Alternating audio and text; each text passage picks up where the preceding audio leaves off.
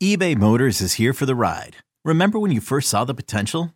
And then through some elbow grease, fresh installs, and a whole lot of love, you transformed 100,000 miles and a body full of rust into a drive that's all your own. Look to your left. Look to your right. It's official. No one's got a ride like this. There's nothing else that sounds like, feels like, or looks like the set of wheels in your garage. With over 122 million parts, you can make sure your number one ride or die stays running smoothly. So there's no limit to how far you can take it. Brake kits, turbochargers, engines, exhaust kits, roof racks, LED headlights, bumpers, whatever your baby needs, eBay Motors has it. And with eBay Guaranteed Fit, it's guaranteed to fit your ride the first time, every time, or your money back. Plus at these prices, well, you're burning rubber, not cash. Keep your ride or die alive at ebaymotors.com. Eligible items only. Exclusions apply. This episode is brought to you by Progressive Insurance. Whether you love true crime or comedy, celebrity interviews or news, you call the shots on what's in your podcast queue. And guess what? Now you can call them on your auto insurance too with the Name Your Price tool from Progressive. It works just the way it sounds. You tell Progressive how much you want to pay for car insurance, and they'll show you coverage options that fit your budget. Get your quote today at Progressive.com to join the over 28 million drivers who trust Progressive. Progressive Casualty Insurance Company and Affiliates. Price and coverage match limited by state law. Because there's never an off day in the greatest sports city on earth. Here are the biggest stories and everything else you need to know from the new Titletown. It's Breaking Boston with Andy Hart.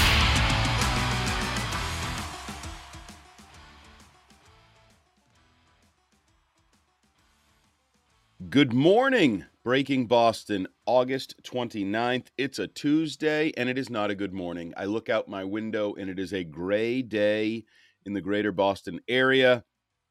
And while it is the Jimmy Fun Telethon Day at WEEI, which makes it a great day, it's unfortunately also the day that we have chosen here at Breaking Boston, where we lead off every morning with a short podcast about the biggest story in Boston sports.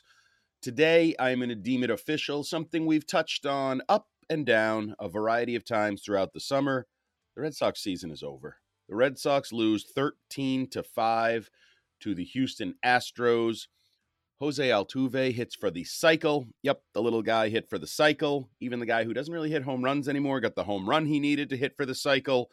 And the Boston Red Sox are, in my opinion, officially done. D-U-N or D-O-N-E, don't really care how you spell it. They are it, because this was their chance. This was their pivotal stretch of games. We've joked about it on a variety of different platforms on WEEI, but this was yet again pivotal. Ooh, you get to play the Astros and then the Dodgers and then the Astros. Good teams.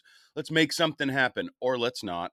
Let's split with the Astros. Let's lose the series to the Dodgers, and let's get off on the bad start to losing the series to the Astros once again. Red Sox are now 5.5 games out of the wild card, I believe. I believe that was my latest check.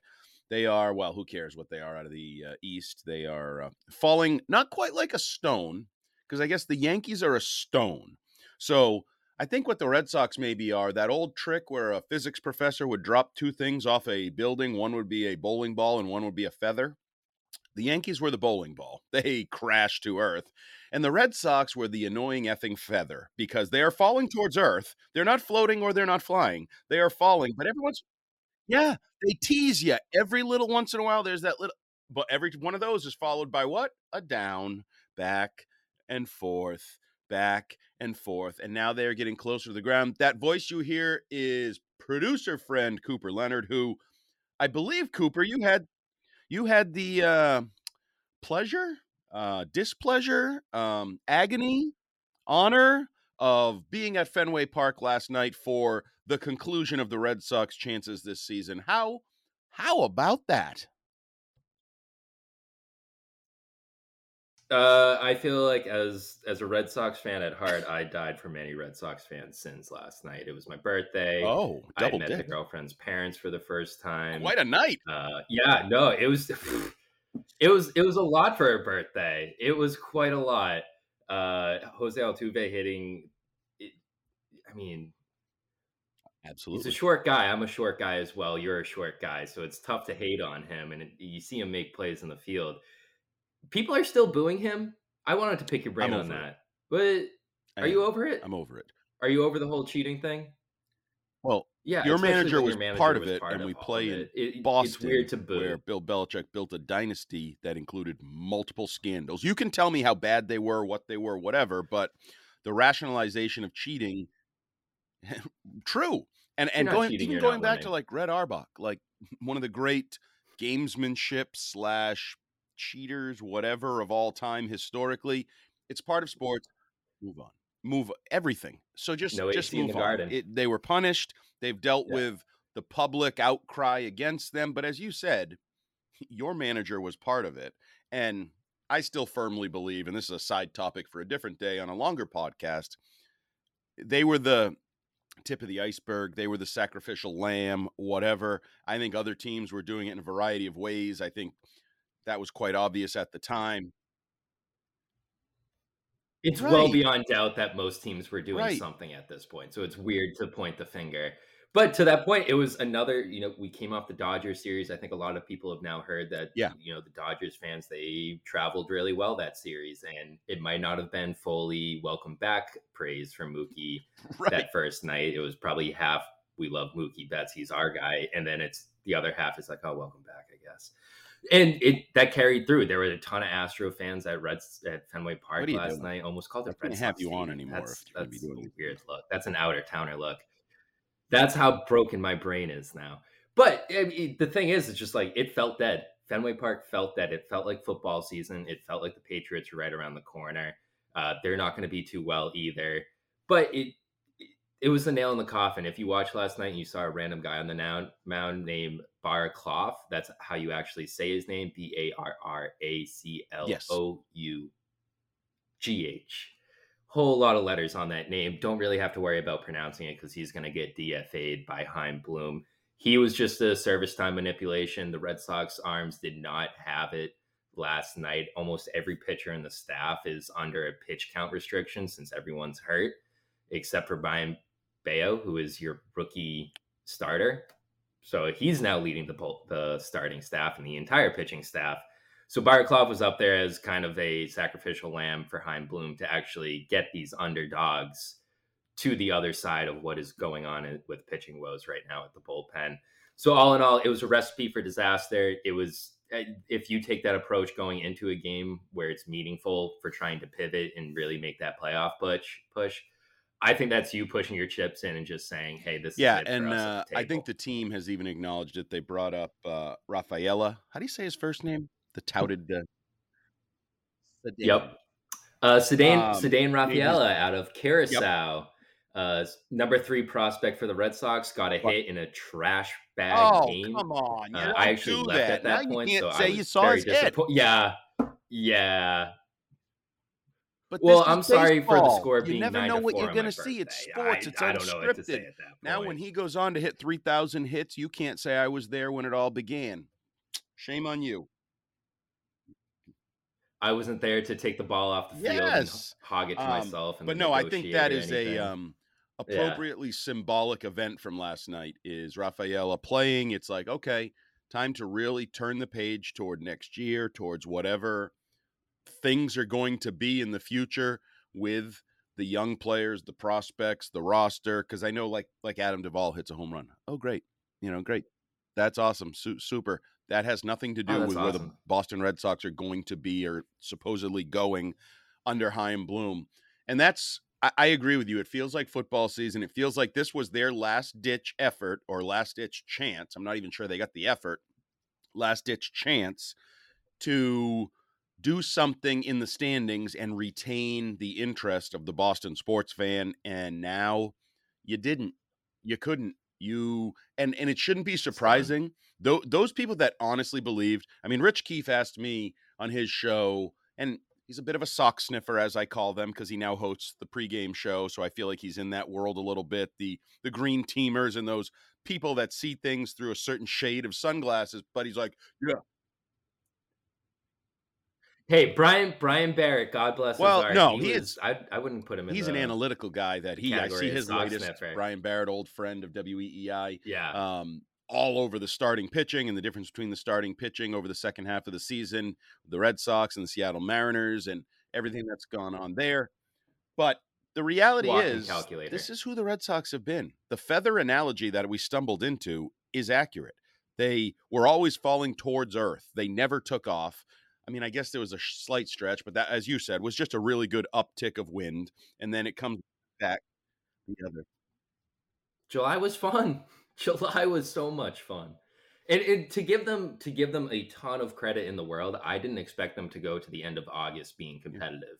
I would have figured they would have been along the lines of the Yankees. Like the Yankees is what the Red Sox probably should have been this year, where it was just kind of like, yeah, they'll hang around maybe, but once it hits August, once it hits the deadline and you do nothing, this team should bottom out. And well, Bloom gave them enough of 1 month to get things done, and look where they are now. I think the real question now becomes who's going to be added to this team in the offseason. You have Yamamoto in Japan that's been tearing it up, and he might become the pitcher to bring in. But it really is kind of a question of where does this team go now, because you look at the Baltimore Orioles and they're now kind of ascending into this 2 to 3 year streak that they can have. They won't spend on their guys most likely. But it really is well, Marcelo Meyer, he's coming up next year. Are you going to start building around him now in this offseason? Are you going to wait because he just got hurt and he was at Fenway as well this weekend with all the fans welcoming Mookie? So it really is an impasse now, and it feels like every offseason has been an impasse where it's, well, what road do we want to go down? And I have a feeling it's going to be a lot similar to this past offseason where there aren't a lot of free agent guys out there. You have Ohtani, which is going to be the big name that everyone's kind of like circling around, but not a lot of teams are going to be on. But he's also not that guy that you're trying to build that team around for the future. So it's going to be, as a fan, you should be looking at complementary pieces, guys on the outside. That's what Chaim Bloom always goes for, to kind of build around guys like Devers, Marcelo Meyer. Now Cedane Rafael, we're going to get to see him for the end of the season, see if he can be a legitimate piece that you do build around, or if he's going to be one of those guys that you used to build around guys like Devers. So I don't know. I accepted death about a month ago. Today is dead and so buried. Everything good it's has over. been great. Turn the page. Life without the Red Sox for the foreseeable future. And I hate the way you paint the picture of the offseason. I hate it. I was hoping that maybe in this weird world where lessons were learned and the New York Yankees and the San Diego Padres and the spenders learned their lesson that you can't spend your way, blah, blah, blah. I was hoping that might inject life into the Red Sox spending to go counterculture. Okay, other big market teams are going to pare down their spending. Maybe it's time to actually turn up our spending. And if that's not the case, it will be infuriating because it'll be another year of, maybe they are good enough and maybe they did enough and maybe the young players are getting closer to being ready and maybe. And I hate maybes. I'll be honest. I like starting the year thinking I have a chance, and I don't know. It certainly wasn't the case this year in Boston. I don't know that it'll be the case next year. I'll be honest. It's not the case in Foxborough as we turn the page to football, as you noted, and football season being here. I mean, people, I think, even honest fans, I think, are saying, well, things go right. They could probably win 10 games, go 10-7. And that's just the unfortunate world of mediocrity that has settled into Boston sports, certainly for the Red Sox, certainly for the Patriots. And as you and I joked before we were coming on here recording, all the eggs right now, I think, are in the basket called Boston Celtics, because you have Jason Tatum and Jaylen Brown, two young superstars to build around. And you're hopeful that the continued ascension of Eastern Conference Finals, NBA Finals, Eastern Conference Finals, at some point you chip away, and that's a title, because otherwise... Andy, quick question. Did the yes, Celtics they got do any Kristaps big Porzingis. spending Unfortunately, recently? he may have a bad foot. Yes. Okay. Did they spend on anyone else Jaylen that Brown. might have been sizable, people would say? Yes. Is okay. Oh, okay. So spending... Well, I don't know if it makes you a top team, but spending can be part of the Just wanted to process make that either sure. builds or keeps you there. It can And put the you up economics. there. And as we wrap up this edition on a Tuesday, August 29th of Breaking Boston, we will touch on the idea of finances with Bill Belichick telling WEEI in the morning on the Greg Hill Show yesterday that basically you can't spend a lot of money and have sustained success in the NFL. I don't know whether that's true or not, because he had sustained success, not because he didn't spend, but because he was a great coach and he had the best quarterback in the league for 20 years. That is why he had sustained success. Any other aspect of what he believes his successful plan was is poppycock. I would love to see if the Patriots had spent a lot over time. I think they still would have done well, because I think they still would have had the best coach, and I think they would have had the best quarterback. And I think when you start with the best coach and the best quarterback, you're a contender for the Super Bowl every year. And I would use example A is not the Patriots, because they're not that anymore. I would use the Kansas City Chiefs, who are now the best team in football because they have the best quarterback and the best coach, and pieces change around. Spending changes around. Oh, Kelsey's getting paid. He's not getting paid. Tyreek Hill's not getting paid. He's going elsewhere. You have the coach, you have the quarterback, you win. The financial plan is secondary to that. And I would also say Bill Belichick's learning the back end of the lesson. You can be fiscally responsible if you want. If you don't have the quarterback, you're mediocre. You're stuck in year 4 of the bridge years post Tom Brady. So this is turning into an Andy rant against hating the finances of all sports, because I hate to hear excuses about business models and plans and caps and anything else. Do your job, get good players, and win games. It's simple, or at least it seems simple from where I sit.